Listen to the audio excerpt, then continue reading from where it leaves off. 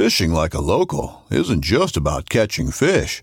It's about connecting with the environment and the people who call it home.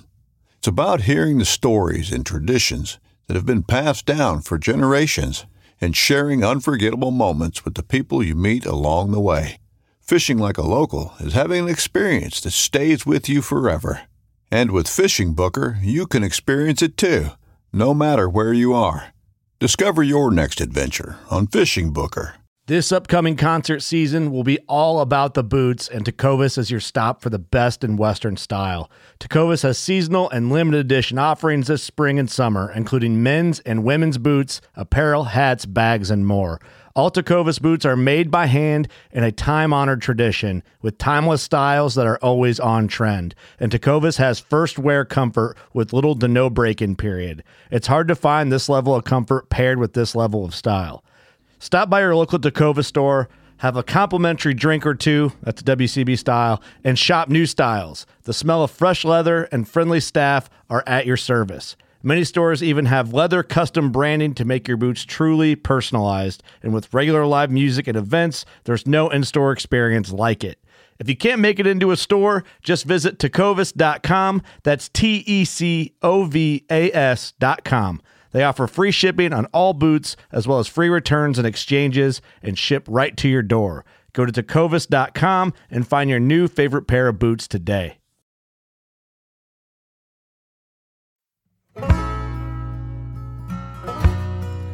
Well, buddy, we just had on Warren Coco. That was fun. He got to go on real good for us. He's one of my favorite people to talk to, and you can tell it when you hear me talking to him, because he's so knowledgeable. Yet he hunts and fishes, and I've been able to do both with him. And I mean, he's in our category of the world of things in this world. He's the real deal. Yeah, he's innovative entrepreneur, business owner, landowner, conservationist, just so many things. And just I could sit there and sit by a fire and perhaps have a cold beverage and listen to that fella for a real long time. So I really appreciate it. I'm glad you brought him on, and I'm glad it can lend a voice to the conservation work there in the Delta. Yeah, I mean, he knows that Delta like the back of his hand. So hopefully some of those stories will help some people other places understand what's going on down there, and maybe help us out at some point in the future.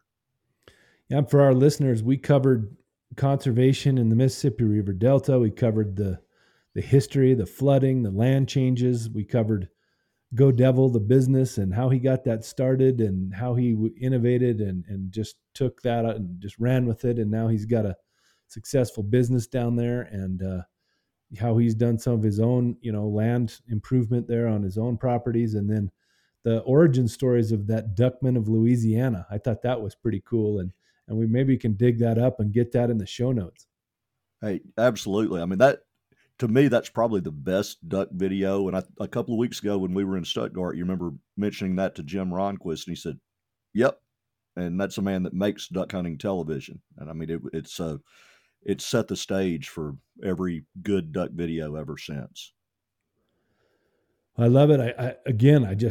I can't thank you enough, because I keep learning about these just iconic folks and places and the duck lore that you've brought me into, just getting to know you and bringing to this podcast. So just thank you for that. Well, no problem. We'll have turkeys and fish and all kinds of stuff coming up. So.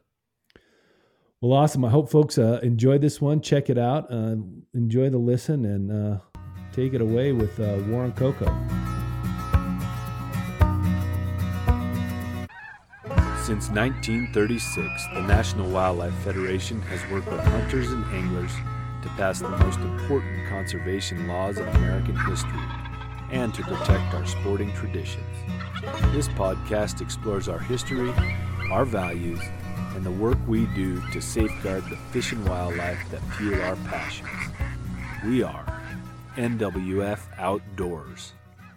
Welcome to the NWF Outdoors podcast. Aaron Kindle and Bill Cooksey here. How's it going, buddy? It's all good, man. All good. Glad to be through the holidays and moving on with the new year. Awesome. Well, we'll talk a little bit about what we've been doing while we were in respite.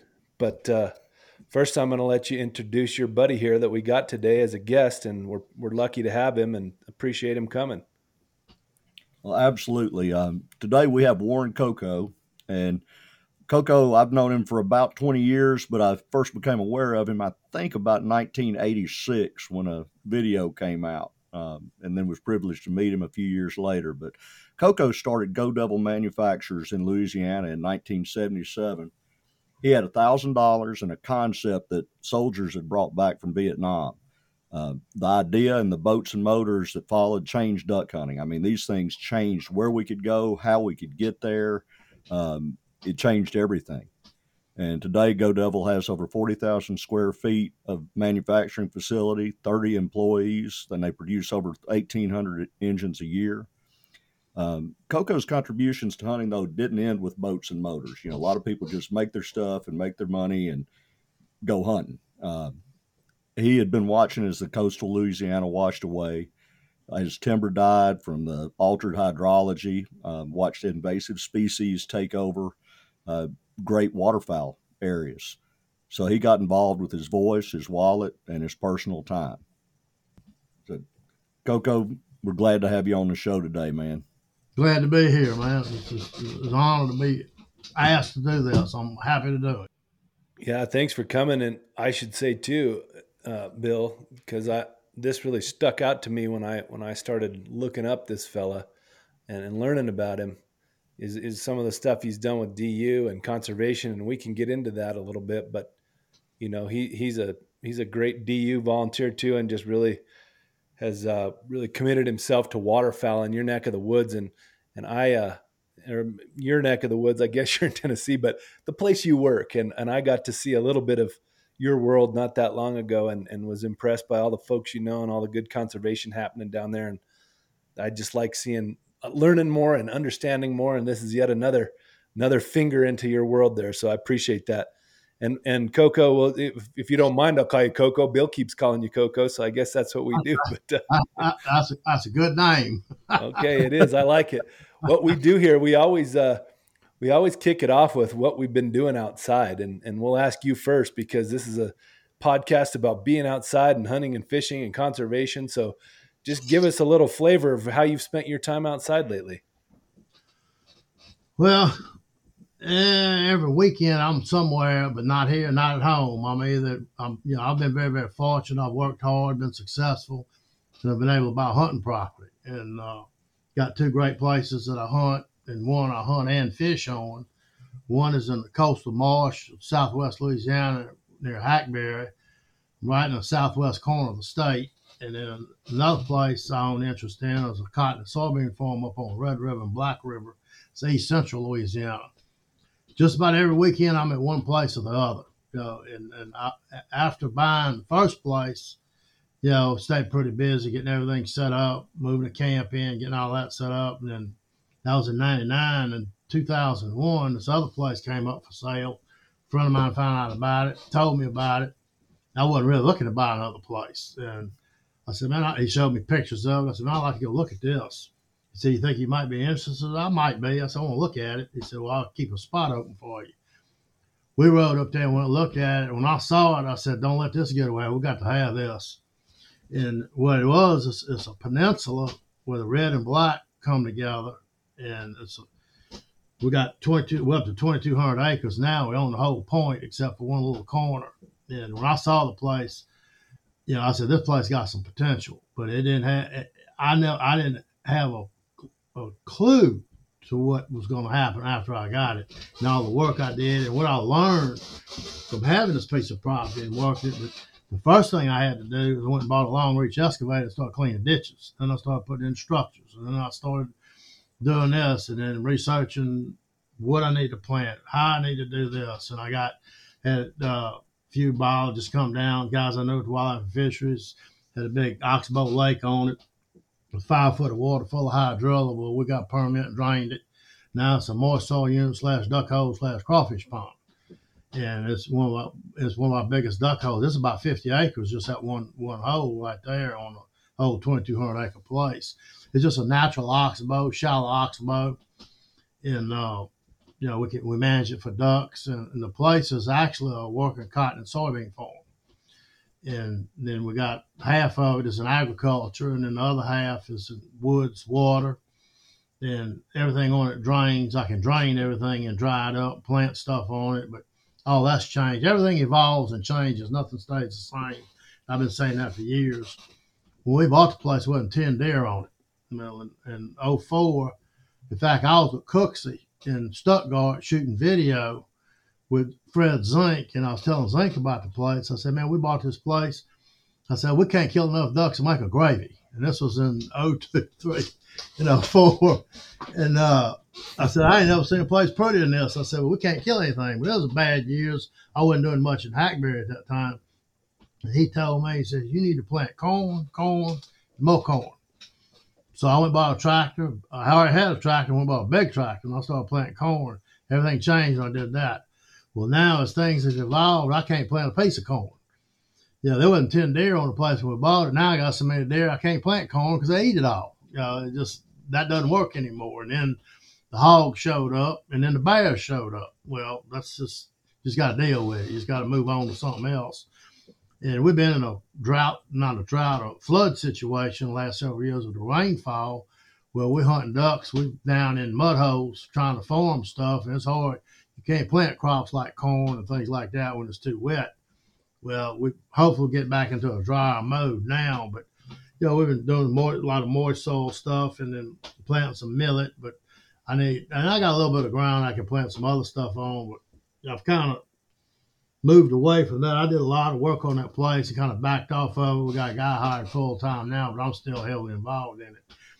But that's part of what I do. But every weekend I'm at one place or the other. And now my fishing is so good at my place in Hackberry. My bass fishing is phenomenal. I mean, last year I started recording what we were catching March 28th. By the third week of December, we broke 2,000. And we heavily manage it for the fish. And what I do, my rule is everything over 14 inches goes back in the water. You keep a limit of 10 fish, and that's all you're going to keep. 10 fish a day. We have plenty fish, but we don't take the big ones out. And before I did all the work on it, I did a big wetland restoration project on it. And before I did that, we never caught a fish weighed 3 pounds. Now we're throwing back 6-pound fish from all the excavation I did.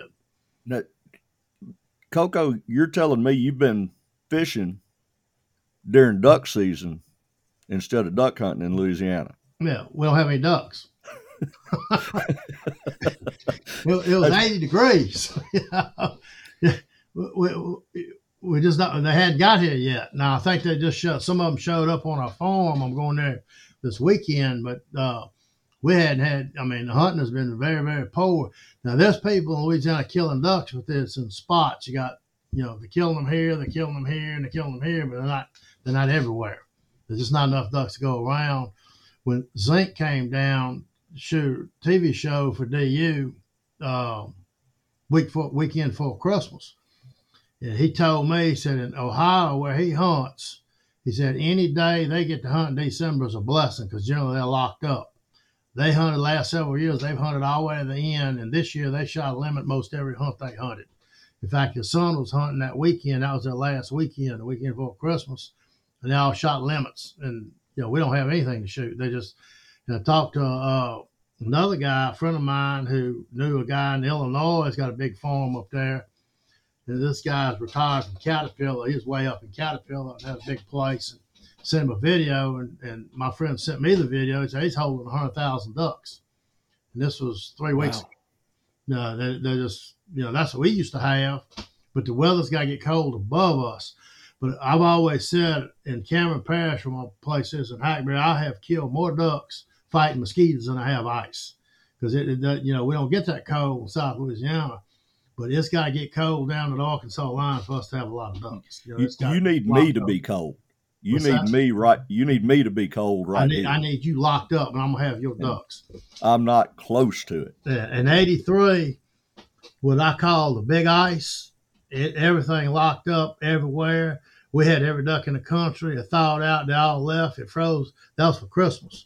Then it froze again for New Year's, and it all came back. And it was phenomenal. And then '89, I called the big ice. It got colder. It got down like 8 degrees. And I saw things we'd never seen before. I saw 4,000 light in the hole. Took 20 minutes for them to get in there. We wouldn't shoot. It was like a couple 100, 200 in a bunch, and they just kept coming and coming and coming. And we hadn't seen things like that in years, but it hadn't gotten cold. It's just we're in a warm stretch. How long it's gonna last, who knows? I just hope I hope it's gone. I mean, this isn't good for us. Yeah. But I don't think it's really good for any of us. No. Other than a few people in the northern tier, but we don't need the Great Lakes to be wintering mallards. No, especially. But I don't think we're doing anything as cool as you either. I don't know if our outside adventures are quite as involved. Well, I get customers that call me and said, "Do you duck hunt?" I said, "I think so." I said, "I think you would call it that." I said, and Bill's been to my place and seen all the equipment and everything I have. I made a statement one day after I bought a big marsh buggy excavator. The thing weighs 60,000 pounds, take a state police escort to move it. And that's what I had to have to do all my work in Cameron and my project. I said, he who dies with the most duck hunting toys wins second place. He who dies with the biggest wins first. I got first and second covered. Coco, let's back up a little bit and talk about Go Devil. How that thing got started. I mean, I talked a little bit about it, but 77, seems like a long time ago, but it was a long time ago. Yeah, 45 but nobody had ever seen anything like this. I mean, how'd you get going? No one had ever seen it.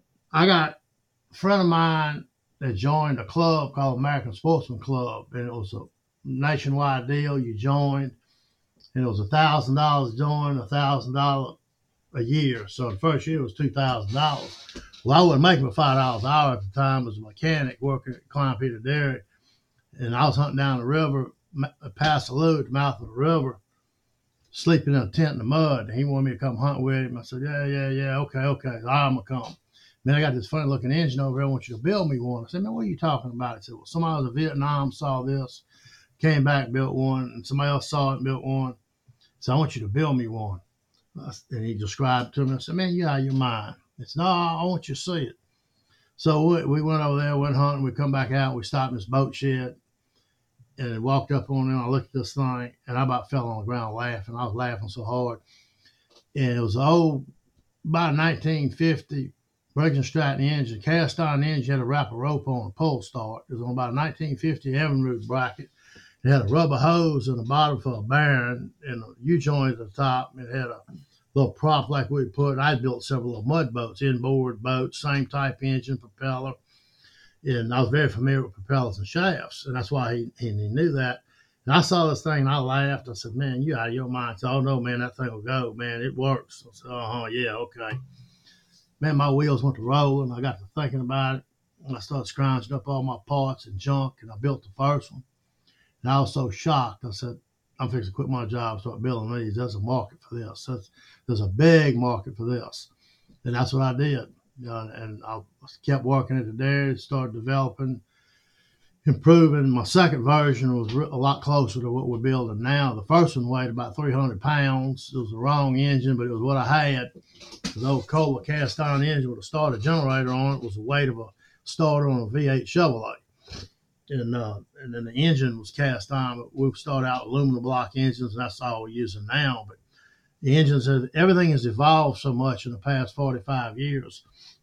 The first year, everything was cut. All the parts were cut with a cutting torch, ground with a side grinder, hanging out the back of a truck in the yard. We had a little old building behind my business partner's parents' house where we started. We worked there for 2 years and came to this location and built a 1,500 square foot building. And through the years, added on. In 95, my partner was ready to move on. I bought him out, and then business shot through the roof. We come off of a 3 duck limit, went to a 5 and 6 duck limit. Business increased like 63% the year before he left. Year 11 increased like 65%. I mean, we were flying in. And I was looking back. I was cleaning up my office 2 weekends ago, and I found some old record books where I kept ledgers, checkbook ledgers and all that. And I pulled it up, looking at that, and I showed my daughter. I said, "Look, I want you to see this." 1979, my partner, he was part-time. He had a full-time job. He just worked part-time. His salary was $36 in 1979. Mine was $3,000. That's all the money we took out of the business. And that's what was able me to get started. All the money went back in the business. But I was still living at home with my parents. They had no kids, no family, didn't have any bills. And that enabled me to get started without a loan. I never had a bank loan. We started this thing with nothing and made it work. And then he came on full time and we were able to start drawing a paycheck. And then I got married and he eventually got married. And then, things moved on, things grew. And then it grew to what it is now. And now it's more people, more headaches, and more things to do. First year in sales, my gross sales was $24,000. Man, I cut a big hog at that point. I ain't never seen that kind of money. We sell boats that's more than that now, and they ain't even got a steering wheel on it. You put a steering wheel on it, you just added more money to it. Things have really changed. I mean, early on, it was the long shaft Go Devil. That's correct. We started with the long tail engine, and then as time progressed, I always had competition after I started. Competition is kind of a form of flattery. When somebody's copying you, you're doing something right. And then other competitors, semi-competitors, started building surface drives, which we built our version of that, and we're all in the market with that. And that's where a lot of the market has gone. But we do still sell a lot of long tail engines. Surface drive is great if you get on plane and run. If it's so bad you got a bump and grind, you need a long tail Go Devil. That's the only thing that's going to go. Help a dry land, high elevation fella out here, because I don't know how these engines work. Maybe give me a little tutorial on exactly what we're talking about here. What was the difference between what was being used before and then what you started doing? Well, most people were using outboard motors, and they got to the point they couldn't go anymore. They were on foot. Yeah. Down here in South Louisiana, it's shallow water everywhere. You don't go anywhere. You don't duck hunt in 4 feet of water down here. There's no ducks in 4 feet of water. They're in the shallow water. So before the Go Devil, we pushed the P-Rock, small pointed boat pointed on both ends, and that's how we hunted. We went on a larger boat, threw the P-Rogs overboard, took off in that, and that's how we went hunting. Now, that was a poor man's way to hunt. Now, the wealthy people had mud boats. Now, what a true mud boat is, and I own one of them too, I got a 20-foot boat, 4.5-foot bottom with a 400 small block Chevrolet engine. It'll carry 9 men 45 miles an hour. But owning a mud boat is like owning an airboat, is like owning a race car.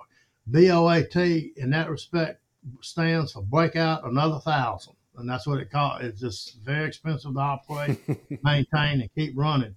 So in South Louisiana, a lot of people were running these mud boats, hunting, carrying multiple people, drop them off the blind.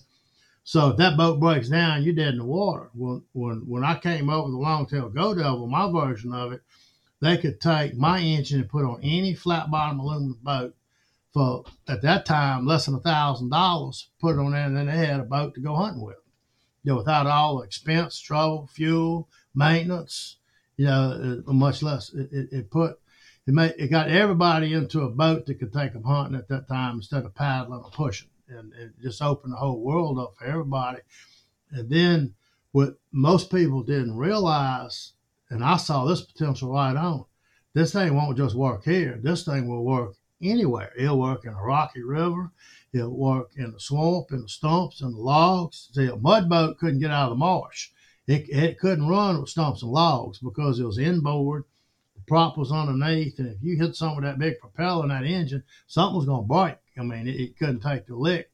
Well, when the Go Devil hits something, it's balanced. Well, it just kicks up, flies up in the air, keeps going. It drops back in the water. It never checks up. So it just keeps on going. So, but in time, we started with little brass propellers that Michigan Propeller made, and had to develop better propellers. I designed and built stainless steel propellers of my own design, which that, like everything else, copycats is a form of flattery. All that's been copied. You see everybody's propellers on a long tail. It's all copied from mine. They made off of mine. And it's just things that I learned on my own to develop and design and build. And and like I said, we started with a long tail, and then other competitors started building their version of a surface drive, and we built our version. Now we've developed that, and we're all basically building similar type products. Which my surface drive has got a horizontal shaft engine, a belt drive.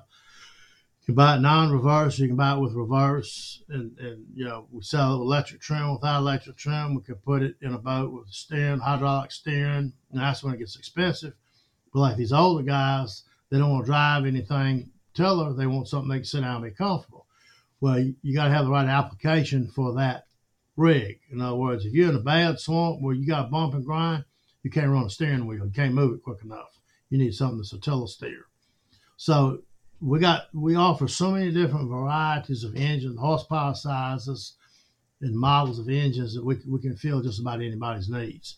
And we even building some bigger boats. The biggest I've built was a 72-inch bottom, 24-foot long with 240 horsepower with a center console. That boat ran 31 miles an hour. The three of us in deep water, shut one engine off, trimmed it up. It ran 19 miles an hour, one engine. The engines we have now are so powerful. 40 horsepower fuel injected engine is a very strong engine. And, it's just everything has totally changed from when we started. And the big change came in '88 when Briggs & Stratton went to building the V-twin Vanguard engine that is our flagship now. At that time, it started with a 16, went to an 18, then they built a 20, then a 23, then a 31, now 35, and now 40. And that has really changed our business, the quality of the engines that we're able to buy. And that's it just helped business all around, having better engines. Okay, well, I got to ask one more thing, Bill. I know we're jumping to the conservation part of this because that's what we do. But what about the name? The name, where did that come up with? Where'd you come up with Go Devil? It goes like the devil. Pretty simple and sweet. I like it. There was actually a battalion in Vietnam they called the Go Devils, and this is a name that when I saw it, it was a homemade product built in the backyard, and they called it a Go Devil. So I just kept with the same name, and I say it goes like the devil. And there's a Jeep engine called the Go Devil. If you Google Go Devil, you'll see Jeep engines. You'll see oil field equipment that goes through a pipe called the Go Devil. But most people, when they say Go Devil, they're looking at my product. It's kind of like Coca-Cola. It can be a homemade one or another copycat, and a lot of people still gonna call it Go Devil. Like say, give me a Coke. It might be a Pepsi, but they give me a Coke. We like Coca-Cola. Yeah. Yeah, it's a friend of mine that I hunt with the other day literally said, when this motor gives out and it's about to, I'm going to get me one of those homemade Go Devils. I said, there's no such thing. Warren Coco makes Go Devils. But yeah, it's, as you said, the Band-Aid or Coca-Cola. I've got to ask about this, Coco, because, this is when I first saw you in the mid-'80s. You worked with another fellow on a duck video that was game-changing in that field. How in the world did the Duckman of Louisiana come about? I mean, and did it change things in your business world? Not so much in my business world, but it changed things when I would go to a show and somebody would see me after they saw that video, and I had to start signing autographs and all this. And it's like when people call here, if they got an engine issue, I'm the guy they talk to. I said, man, I didn't know I would get to talk to you. I said, who you think you was going to talk to? I said, ain't nobody help you better than I can. I said, I got all the answers. But we, I had when we lost the lease we had in Hackberry back in the 70s while I was hunting, while I started my business. We were hunting there, lost that lease. In fact, we fought over that duck lease in court. We left there with our tail between our legs, and my buddy I was hunting with, Jimmy Nugent, he said, that's all right, we're going to hunt back over here one day. Well, needless to say, I bought the best place over there 20 years later. But anyway, we were out of a place to hunt. So he got on the hunt and said, we're going to find another place to hunt. So he started searching and calling and working on it, and we did find another place in the marsh. And then I know a few people have been hunting in the swamp down at Marpaw. And got to looking around down there, and I can remember driving before I-10 was open. You had to get off interstate, go down the Airline Highway to LaPlace, and get back on I-10. That part going across that swamp wasn't open yet. We were going through Reserve, Louisiana. They had a boat launch at Reserve Canal that went right in the heart of that swamp, went into Lake Maurepas. And I drive by there, and I see them guys launching the boats right off the side of the road. Them guys, crazy guys, come back here and shoot them wood ducks. I said, that's all I thought they had in them woods. Well, I was wrong. I ran into a guy who started selling product for me to tell him about all the greenheads and the widgeons and the gadwalls. I said, man, I don't know, man. We'll kill more gadwalls and widgeons the first split than we do mallards. So I went hunting with him and saw what they had. I said, man, I got to get in on some of this. So I was on the hunt. So I started inquiring, talking to him, and I had a lot of customers hunting down there. People buying my product, hunting down there. I knew a lot of guys. And I said, I'm going to find me a place to hunt down there. Well, when it was all said and done, I had over 10,000 acres leased, a permission to hunt on, 3 camps, had 2 airboats, Go Devil boats, pirogues, everything I need in the world to hunt down there. Had hot and cold running water at every camp. I drilled a well at every one of them. You know, and 2 of them had to have an airboat to get to because they're in the middle of the swamp, or a Go Devil to get to them. But anyway, I was down there, and the hunting was phenomenal. I mean, I've hunted in Canada, I've been to Mexico. Nothing was as consistent as what I had down there. It was unbelievable. And I called Phil Robinson. I said, man, you can come hunting. And I knew him, had been blowing his calls, met him. In fact, we traveled all the way to Minnesota one time working shows. And I told him, man, you come hunting, we're killing ducks. And he's kind of like I am now. He didn't want to travel too much. And he called me one day and said, man, you got any ducks? I said, yeah, I got ducks. He said, I got 2 guys from Texas. He says, we ain't got nothing over here. I said, no, y'all. He said, can you tie? Yeah, come on. So I got plenty of ducks, plenty of room. Come on. So they came, hunted. And I dropped these 2 guys off. I said, just shoot a limit. And that's it. So no problem. So we went on past him, shut the boat off. He said, where's the decoys? I said, we don't need none.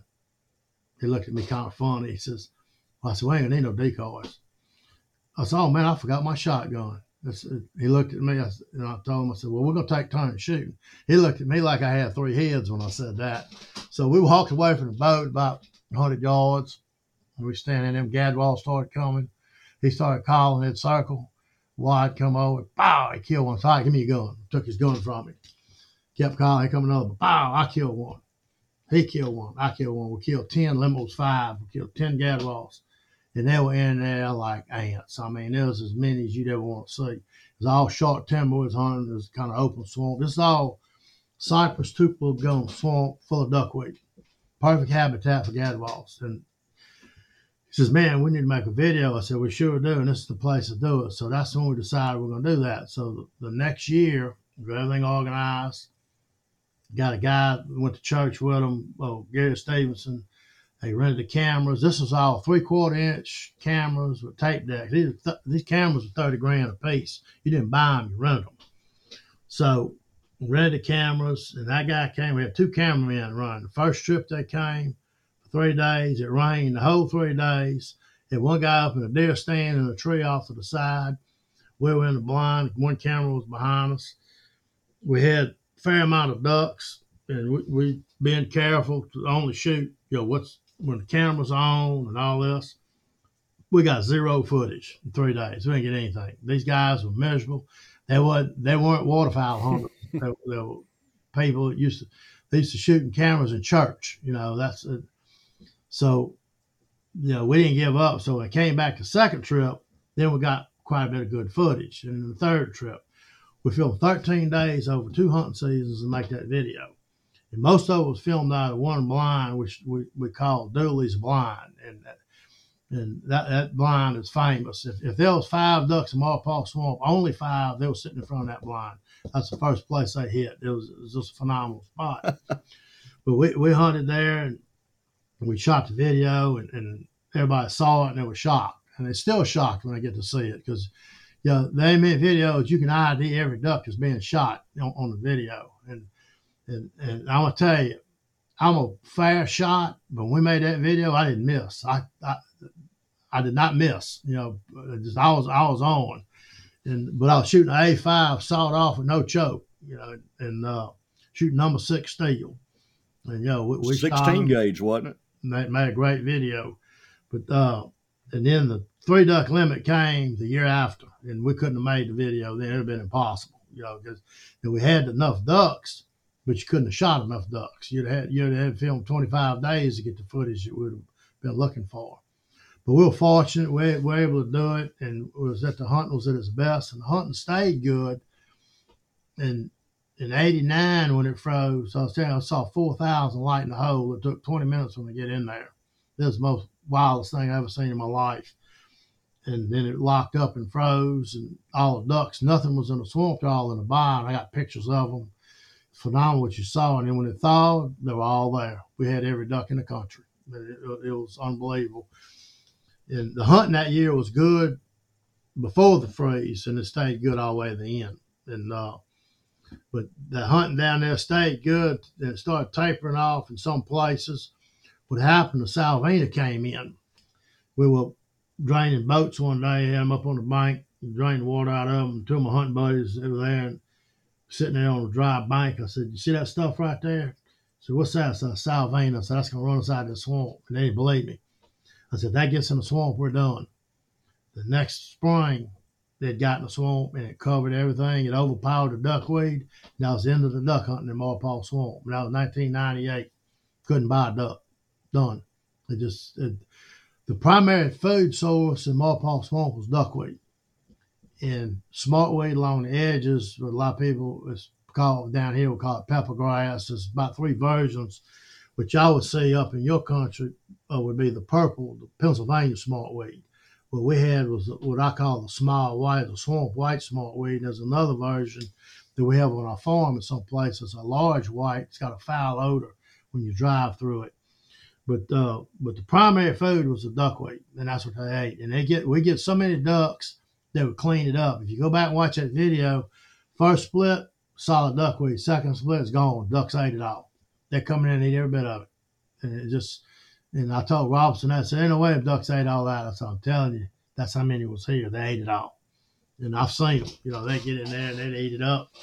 But when the food left, the ducks left. I mean, you don't go to a restaurant that don't serve food. Well, a duck ain't coming to a swamp, doesn't have food in it.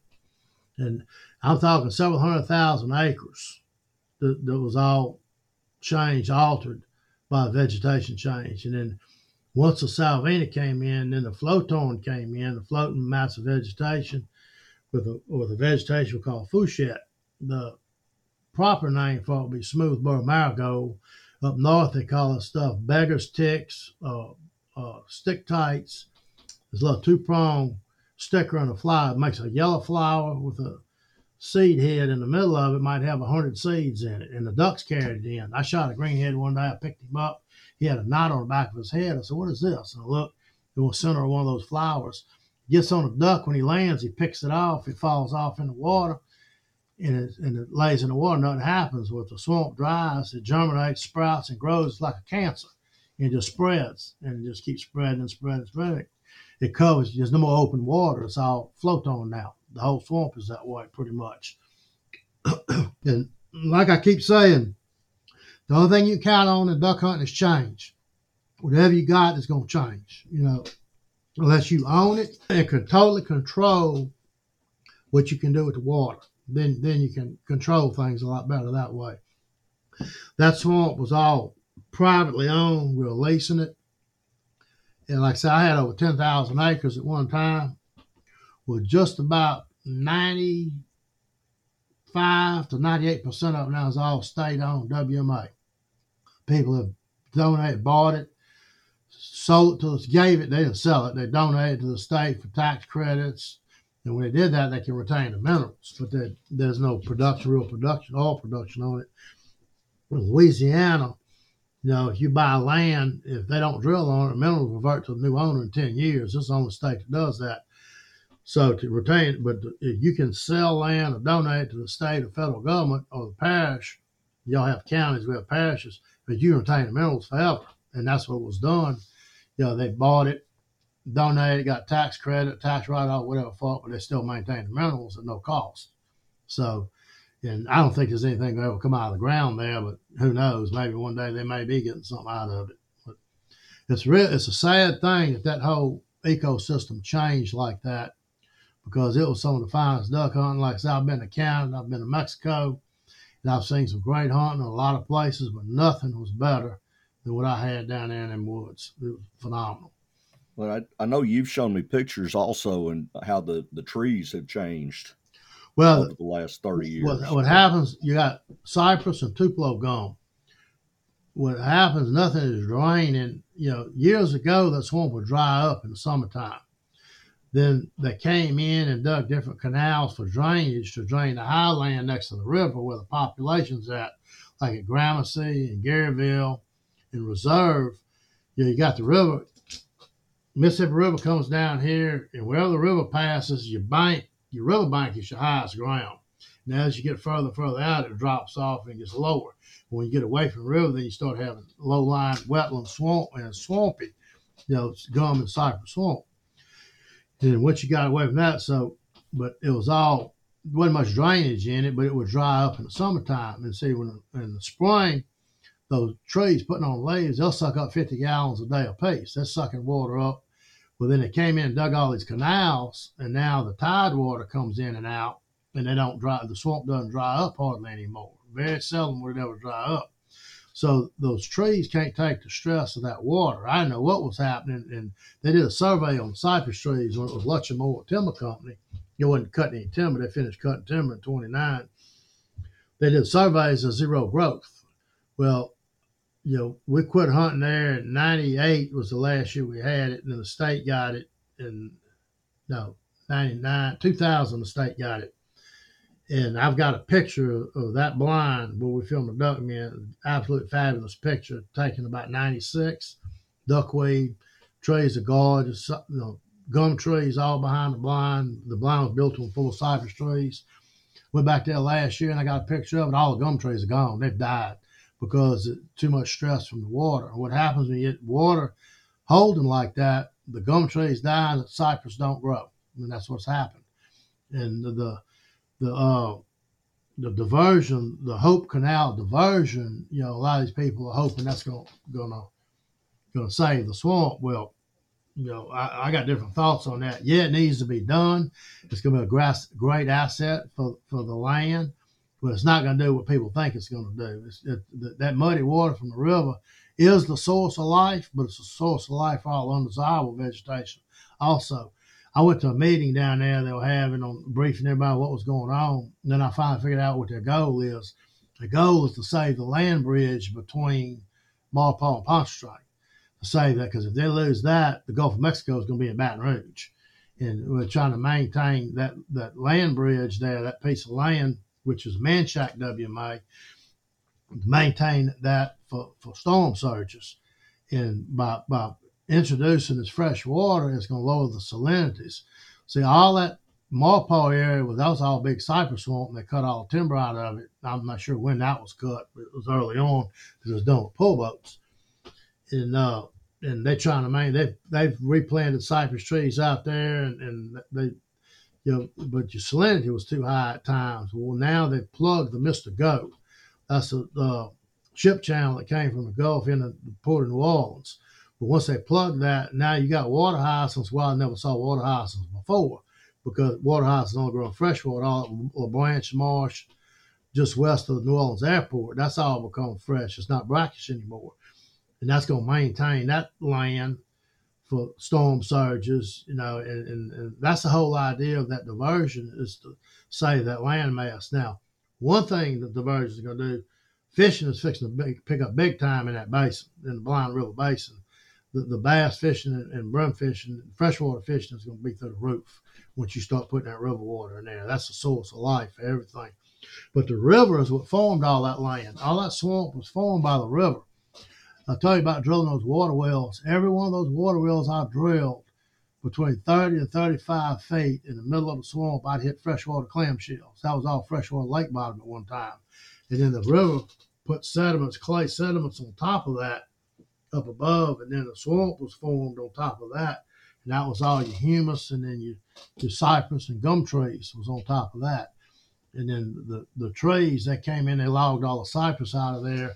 Most of it started about turn of the century, and much more was through in 1929. But the environment in my lifetime, it hadn't changed much, but it is changing.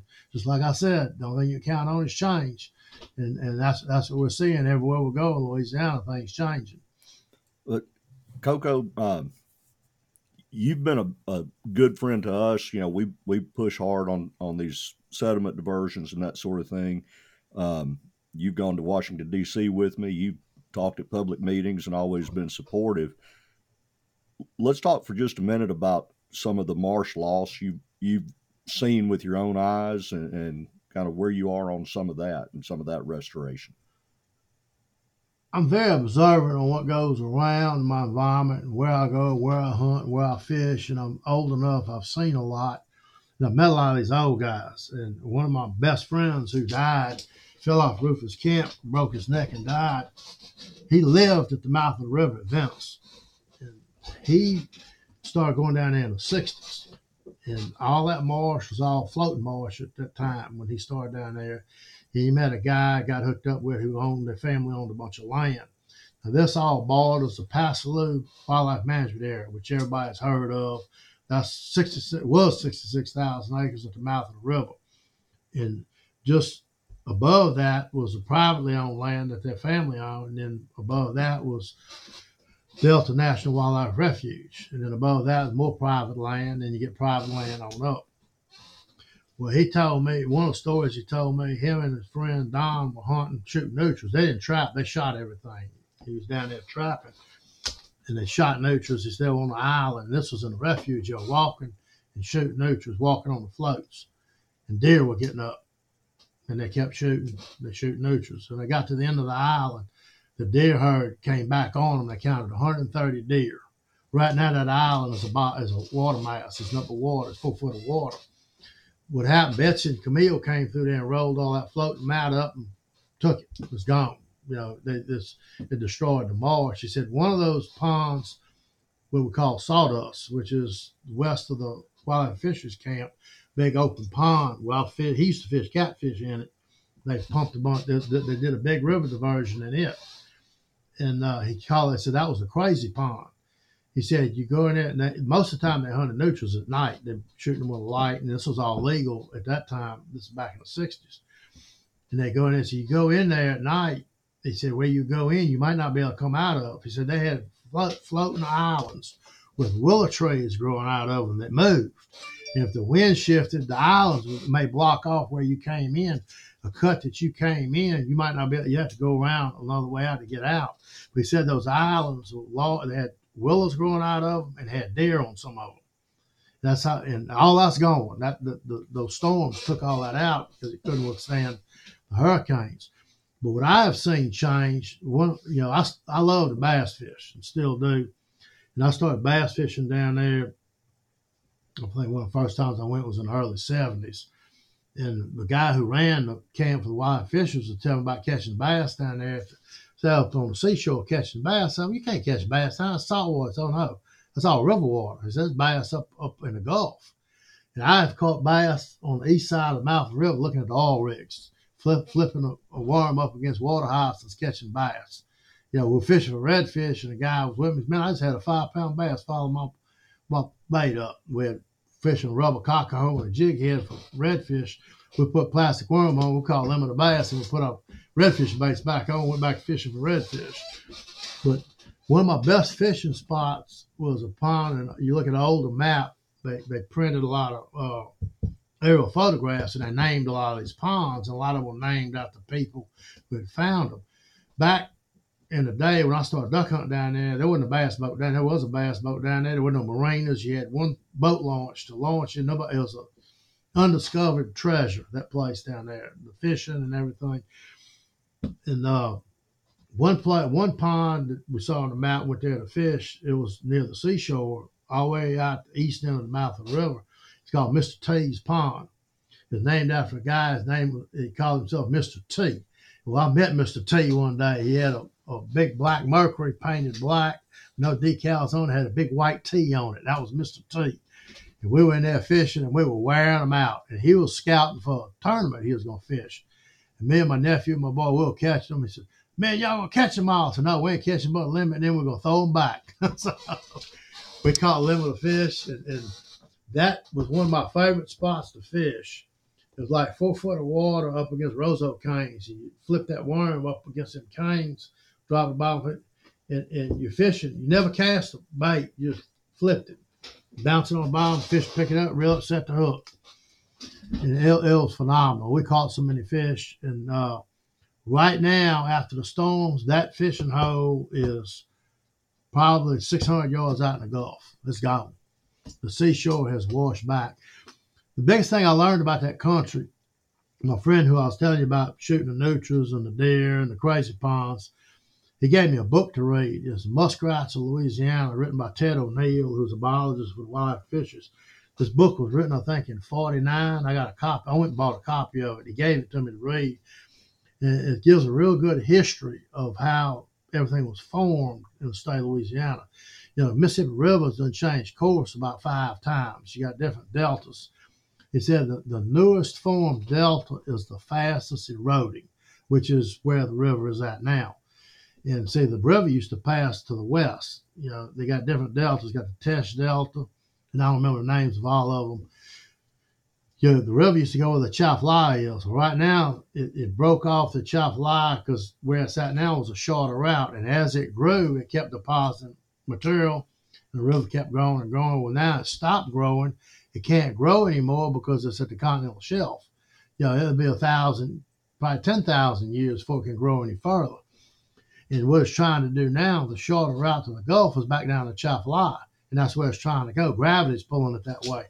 In the 73 flood, which is the second highest flood on record, they almost lost that river at the old river structure. They got a structure that diverts water from the Mississippi River into the Chafly River. And after the 73 flood, Congress passed a law that they had to adjust the river, adjust that lock.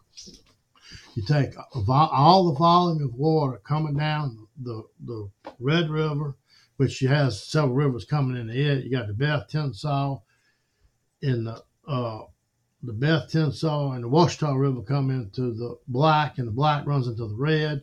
You take that river system, and you take the Mississippi River system, combine that water, and you adjust those locks where you divert 30% down the Chafly and 70% down the Mississippi River. And that's how they adjust the water flow. Well, the water, all that's been altered, but what happened in 73, it got so high and so strong, they almost lost that structure they built, that big concrete structure. And they've done a lot more work to it. And you know, a lot of people, they hadn't seen that. They hadn't seen what that river can do. It's phenomenal.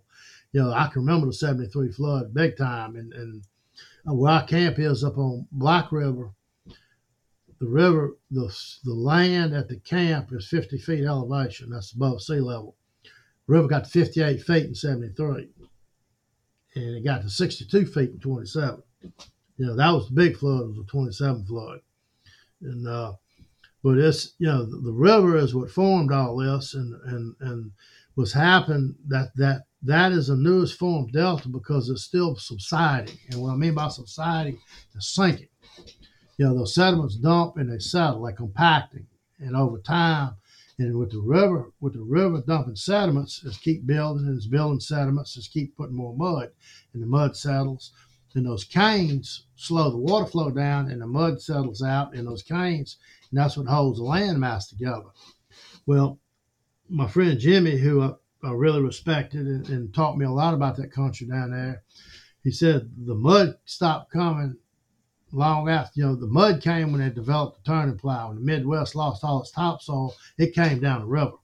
And that formed a lot of that. That's, you know, a high river now, you don't have the sediment volume coming down the river that you did 50 years ago. You still got mud, you still got sediments that can build land, you still got sand coming with it, but you don't have the volume that you had back in the day. And then all the farming practices, no-till farming, to slow the sediments down, which they needed to do that. They're losing all the topsoil. You know, one thing helps somebody somewhere, but it hurts somebody somewhere else. You know, it's just like, you know, there's 1,000 subjects we can talk about, you know, about diversions and you and I have talked about, special interest groups and everything else. That's who you're fighting right now on that. I told you that when all this started. We'll get into that in a minute. But anyway, what's happened, the Corps of Engineers is I'm going to call them responsible. They're responsible for maintaining the river, the depth of the river for navigation. And we're not getting the mud we have, but we're still getting a lot of sediment. So they maintain the ship channel to keep everything open for navigation, so ships for commerce can come in up and down the river. Everybody that's listening to this podcast, I'm going to suggest they go buy a book called The Rising Tide, and they need to read it. It's a lot about what I'm talking about. It's a big history lesson about Louisiana and Mississippi, a lot in Mississippi. And puts perspective on a lot of things. I never realized what cotton was worth till I read that book. The banks in New Orleans had more money than the banks in Chicago and New York combined, and it was all because of cotton. I never realized how important cotton was because way back, there wasn't no such thing as synthetic material. It was all cotton. It was cotton or fur. That's all you had. You didn't have anything else. So cotton was as important as food to grow. And that's part of what the Civil War was fought about. And it was just, cotton was just a very important resource we had to have. But the book goes into all that. It also goes into the river and the Corps of Engineers. And what really enticed me about the book, a lot of these places that were described, I done been there, I've seen it all. I'm very familiar with all the locations they were talking about. When they put willow mats in the river to hold the river open, the sky at the bottom. It's a very, very interesting book, and everybody should read it. But I have seen, the things that have changed down there, how much the seashore has washed back because I fished down there. I quit duck hunting down there in 1977 because I got tired of fighting the river and the fog and the ships, and it's just dangerous. And then it's all public land, which I'm not crazy about that. But back when I started hunting there was nobody hunting there. Now you can't find a place to hunt. There's so many people hunting it. And, they just had a deal on, you'll probably see on the news. There's so many people hunting down there. One guy, some young kids got in his blind. This was on some public land. He goes out there and starts shooting the decoy with a pistol. They put him in jail. He got locked up, which they should have done that. But, it's just a fight for a place to hunt now. But unfortunately, I don't have to hunt down there. But the hunting in its heyday was phenomenal. That place, Delta Duck was an old hunting club that's now where Delta National Wildlife Refuge is now. And they hunted ducks down there back. That club, I don't know how long ago that club was formed. That was a big duck hunting club down there at that time.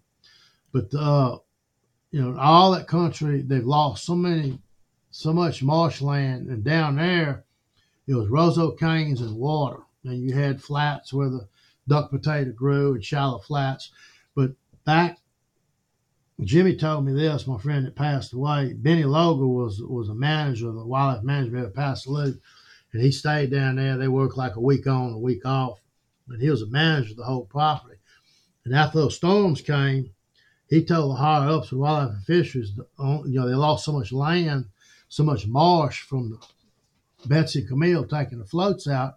He said, the only way you're going to save this country is come down here and dynamite these pass banks. And the reason he told them that, he would see when you get a high river, the river would break over the bank, it would scour out a crevasse, is what they called it, and it would form and dump sediments and build a delta. Well, that is now called a diversion. Okay. They all thought he was crazy. He said, no, we don't need to do that. Oh, no, you need to come down here and blow these passes. Just blow everything, just blow holes in everything. And that's the only way you're going to save this country. And that's what they're doing now. I can remember when some of the first diversions were cut. They cut some into Raphael Pass that went into the refuge. And they cut one in the Sawdust. That was some of the earth. And they cut some on South Pass. And they cut several of them. And then now they're trying to cut them everywhere. Like the big mid-Barataria diversion, that's going to come in further above Venice, up between New Orleans and Venice, and cut into the Barataria Basin. And we had talked about this. That's what we went to Washington, D.C. The Corps said, well, if you pay us $10 million, we're going to give you the permit. We're going to speed it up. Then they said, well, it's going to be 5 years. Well, that's unacceptable. And that's what we went to Washington for. Well, but I knew the fight was coming. That wasn't a fight. The fight was going to be the speckled trout fishermen, the shrimpers, the crabbers, and the oyster fishermen. The oyster fishermen is one of the biggest lobbyists in the state of Louisiana. Years ago, I made a statement. I said, the coast has been washing away for years due to canals being dug for oil exploration, due to the river being channeled. The channelization of the river hurt us more than anything else, because when the river would flood over and it would lower salinities and different vegetation would grow, it's dumping sediments and it's building land, it's nourishing the marshes and growing the marshes. When they channelized the river, that was the biggest threat to Louisiana when that was done. And that was done in the name of flood control and navigation, which it needed to be done. But the thing, you got everything on the coast is deteriorating. You got saltwater intrusion in a lot of places, and that's what's caused a lot of it. But I think it's probably 30 years ago, I said, I'll tell you how to fix the problems on the coast of Louisiana. I said, you give me the keys to the big monster. Big monster being the Corps of Engineers. I said, I'm going to dig a canal from the Mississippi River to Texas. I'm going to open the intercoastal canal. We're going to put fresh water all the way across the state at High River. I said, but to do that, you got to tell all special interest groups to go to hell, because you're going to be fighting everybody. You're going to fight every fisherman, every saltwater fisherman. You're going to fight every crabber. When I started going down the mouth of the river and right after I got out of high school in 1972, and you come over the Empire Bridge, the big high bridge over Empire Canal where boats could pass under. It wasn't a drawbridge. It was just a big, tall bridge. It was solid marsh all the way to the Gulf of Mexico, Schofield Bay. You drive over the bridge right now, it's solid water all the way out there. That's one of those fastest deteriorating marshlands because it was formed by the river. And it's all open water now. These guys are fishing oysters where their grandfather was trapped. Okay. The oyster fisherman is the largest, strongest lobbyist in the country, and that's who's fighting this diversion more than anything else. They got the parish president down there on this side. No, they don't want to do that. We don't want this diversion. It's going to ruin the local economy. Well, they got a Gulf there, and they ain't going to be fishing oysters anymore. The oysters are going to be gone because oysters need brackish water. They don't thrive in salt water. They thrive in brackish water. They thrive in estuary. The estuary is where the fresh and the salt water mix. And when you put this diversion, you're going to change that. All that's going to change. And what's going to happen, people have to move. They're going to have to adjust. And that's part of saving what we got. If they do not do the diversion, your losses are going to get greater and greater and greater. And that's why we have to have this diversion. But this is an educational deal that y'all have taken on. You got to educate people on why this needs to be done. And these people have tunnel vision that are fishing here. The speckled trout fishermen, this guy's got his camp here. This is where he fishes. This is what he's catching. And this freshwater comes through here is going to change his fishing. Remember what I said about change? Everything changes. Nothing stays the same. But, back in the day, where they're catching speckled trout now, they used to catch bass. Well, the animal bass are speckled trout now, saltwater fish. But all that is the freshwater, if it's done right and monitored right, and that'll be another argument for another day for a lot of people, when, where, and how much. They put a lot of diversions on the east side of the river at Carnarvon, and a lot of people complain, well, it's all filled in, ain't nothing but a willow hole over there. Well, would be a willow hole, there'd be 6 foot of water with nothing in it. It wouldn't be no vegetation. Right. Wouldn't be zero habitat. A mud flat with duck potato growing out of it is better than 4 feet of water for wildlife. Coco, before we run out of time, I want to move over to the southwest part of the state for a minute, because you developed that property over there, and you put your money and your time where your mouth is for conservation, and that's also benefited other areas around you. Can you talk a little bit about Hackberry, what you did there, and what the benefits have been for the whole area? When I bought that property, the marsh was pretty much brackish. We caught bass there, but not like we're catching now. But the bass were there. The duck hunting was phenomenal. But all the country north of us was rice back then, back in the 70s. And I hunted the place I have now. I hunted as a guest. We started hunting at the other place was 8,000 acres. That's the least we lost, fought over in court. The place I bought, I hunted there as a guest in the 70s. In 1979, in 4 days, we shot 120 pintail drakes in 4 days out of the same blind. You realize how many gray ducks, teal, and everything else you got to pass up kill 120 pintail drakes. That's when the limit was 10. Somebody said, man, you shot too many. No, we didn't shoot too many. The limit was 10. And I mean, it was phenomenal. But all that country north of us was rice. Now, all that's changed. So I keep talking about change. That rice has left that country because the production was low. Well, I bought the place in 99, and I knew there was a lot of room for improvement to help the place. But at the time we bought the place, I mortgaged my house to buy that place.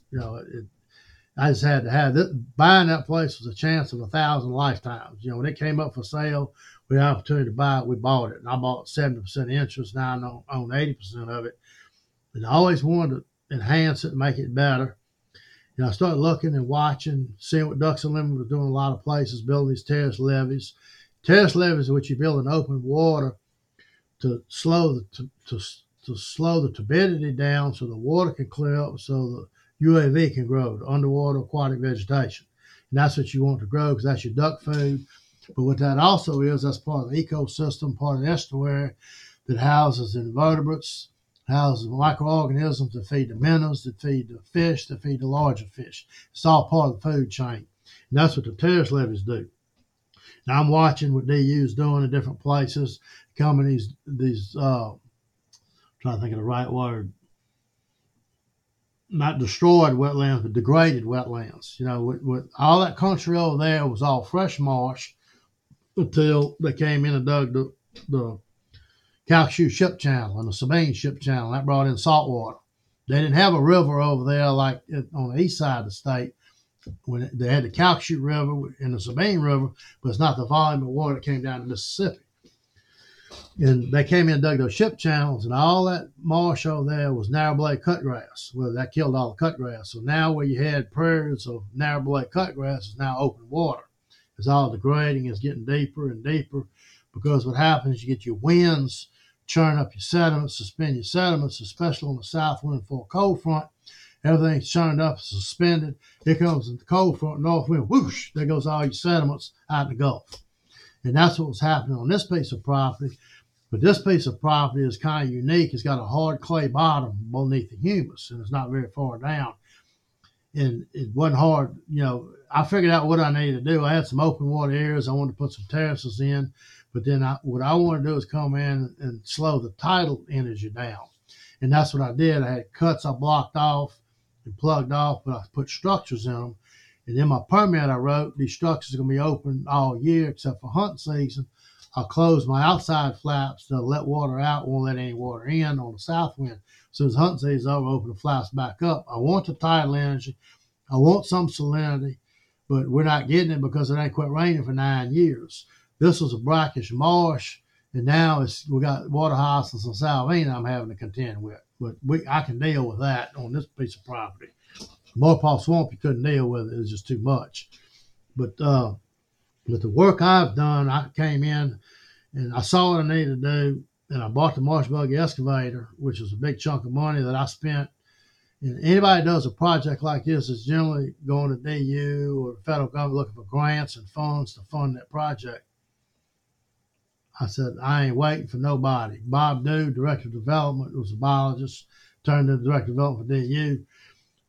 He kind of helped me with my permit, advised me a little bit, and helped me write it. And I did had it all written up. And he said, look, if they don't call those terrace levees mitigation for that levee on the south side, so I get funding, I get a grant to build those terrace levees for you. At the time, I was 58 years old. I said, Bob, I ain't waiting for y'all. Y'all take too long. I said, I want to get this done before I die. So I got permit. It took me 3 years with the Corps, fighting with the Corps. Finally got permit, got it done, got it all built, all complete, it's all finished. And DU gave me the supply of the structures, the pipes, the flap gates for it. But I funded the rest of it. What they do now is like a 15% cost share. Well, I've paid way more than 15% on what I did because I did all the work myself. And, the value of the work we figured was probably about $560,000. They supplied the structures, which I think was a value of about $34,000. But I accomplished what I wanted to do. Everything came out fine, worked fine, and it's working fine. And it's really enhanced my property. Well, I had no vegetation growing. It's 100% vegetation now. It's all work. We just need cold weather to bring some ducks in. But it's all worked out for me. And then other people have seen other guys trying to do a project like mine, and but all of them looking for money to pay for it, But I couldn't wait. I want to get mine done, and I did it. I'm not going to sit here. No grass ever grew under my feet. I'm always moving. I'm going to get something done. Coco, I've loved listening to this. There's so much in it, and I appreciate all the work you're doing there. And I think we'd be remiss. We haven't, I don't think, said the words "Vanishing Paradise," which is our campaign where we work on all kinds of stuff like this with lots of folks like yourself. So I wanted to at least get that in. It's Bill's work. Lots of Bill's it is work. vanishing. Mine is vanishing a whole lot slower than the rest of them. I've taken hold of mine and took control. But mine was a piece of property that was easily doable. It just took the time and effort to do it. But I did all the work myself. I bought the machine. I maintained the machine. Me and my help sandblasted and painted the machine. We changed the drive chains on it twice. I mean, running the machine is just a small part of it. Maintaining it is a big part. That's the most expensive piece of equipment I ran in my life, was a marsh buggy excavator. It's unbelievable what it costs to maintain that piece of equipment. And mine's a small one. That machine will rent with an operator about $250 an hour right now, which you rent for. And when they hire work to be done, they don't come with them my size. They come with bigger ones. So they rent for more money, but they get more work done. They got bigger machines, get more work done. But it's been a learning experience, the whole deal. But I've learned a lot, dealing with land, but I'm very observant of what people are doing around me. I'm observant, looking at projects, and when I don't know the answer to something, I'm going to find out why. I say, why did you do this? What advantage was this? Why are you doing this? And I get a lot of people that call me now and ask me, what would you do here? Like I've gone several times. I looked at other people's property. I said, I'm no expert, but this is what I would do. And if I have any doubts, then I'm gonna call Bob Dew and bring him with me. I said, you coming with me? We're gonna look at this guy's property, see if we can help him. And I just do this just to help people, because people have helped me. Nobody can do everything on their own because nobody knows everything. And the more eyes you got looking at a project, the more ideas you can get, and you pick the best ideas, and that's what you go with. Well, what about for a regular Joe? I mean, let's wrap it up with this one. If you're regular Joe Jane down there in the swamp or around the region, and you want to help, mitigate the issues of the vanishing delta down there, what's your thoughts on how a regular guy can get involved? Well, biggest thing is contributions to Ducks Unlimited, and I read a lot of things on how I ain't supporting Ducks Unlimited because they spend money on rich man's property. Like Hugh Bateman, who retired from the Wildlife Official, was the head of game division, and he went to work for DU after he retired from the state. And that comment came up. He said, "You show me a poor man with some property, we'd be happy to do a project on his place."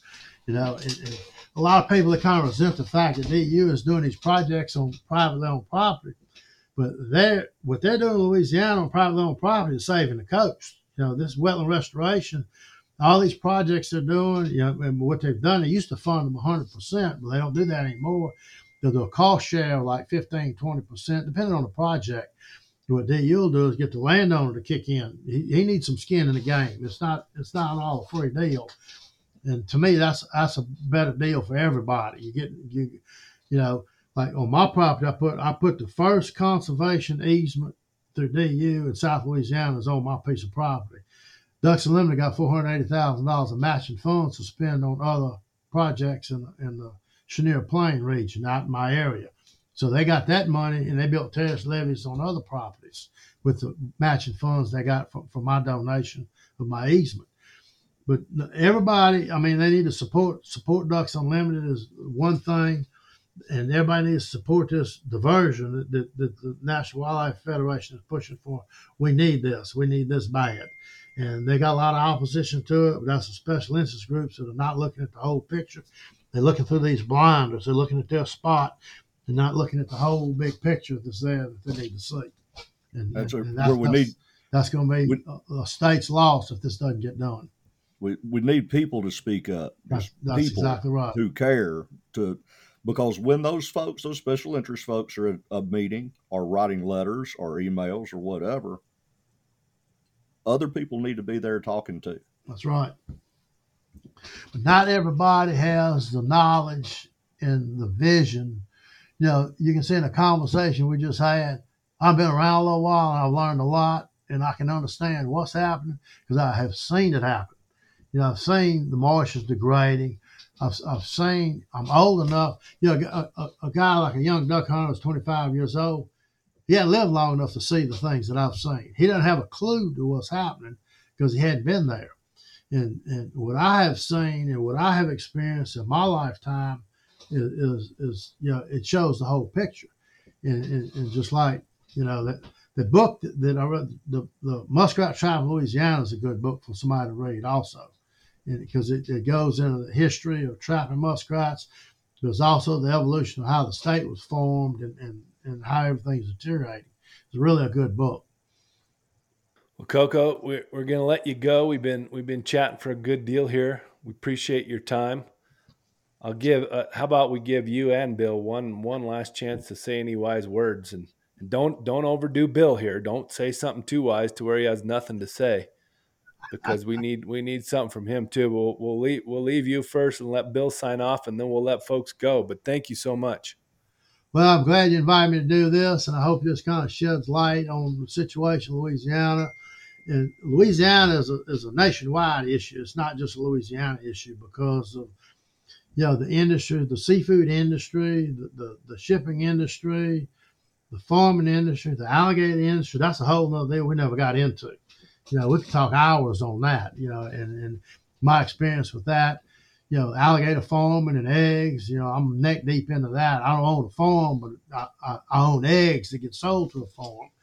So it's, you know, the coast of Louisiana is a nationwide issue. And everybody needs to understand that. Everybody needs to realize that. And hopefully we can bring a lot of people on board to understand that and get this diversion going and have more of them, not just this one. We need more of them.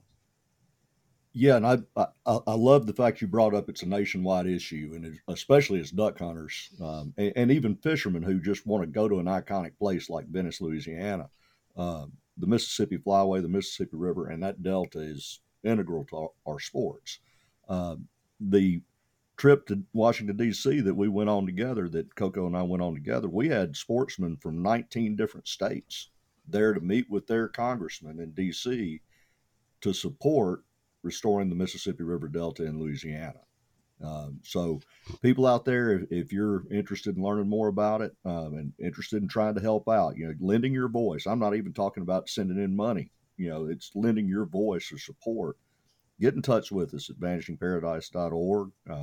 And, you know, Coco will be happy to talk to you too. Well, awesome. That's a good way to end it, Bill. And I'll just say before we go too, I think of it as more than just even a sporting paradise. I think of it as a world treasure. It's one of the most awesome deltas on the planet.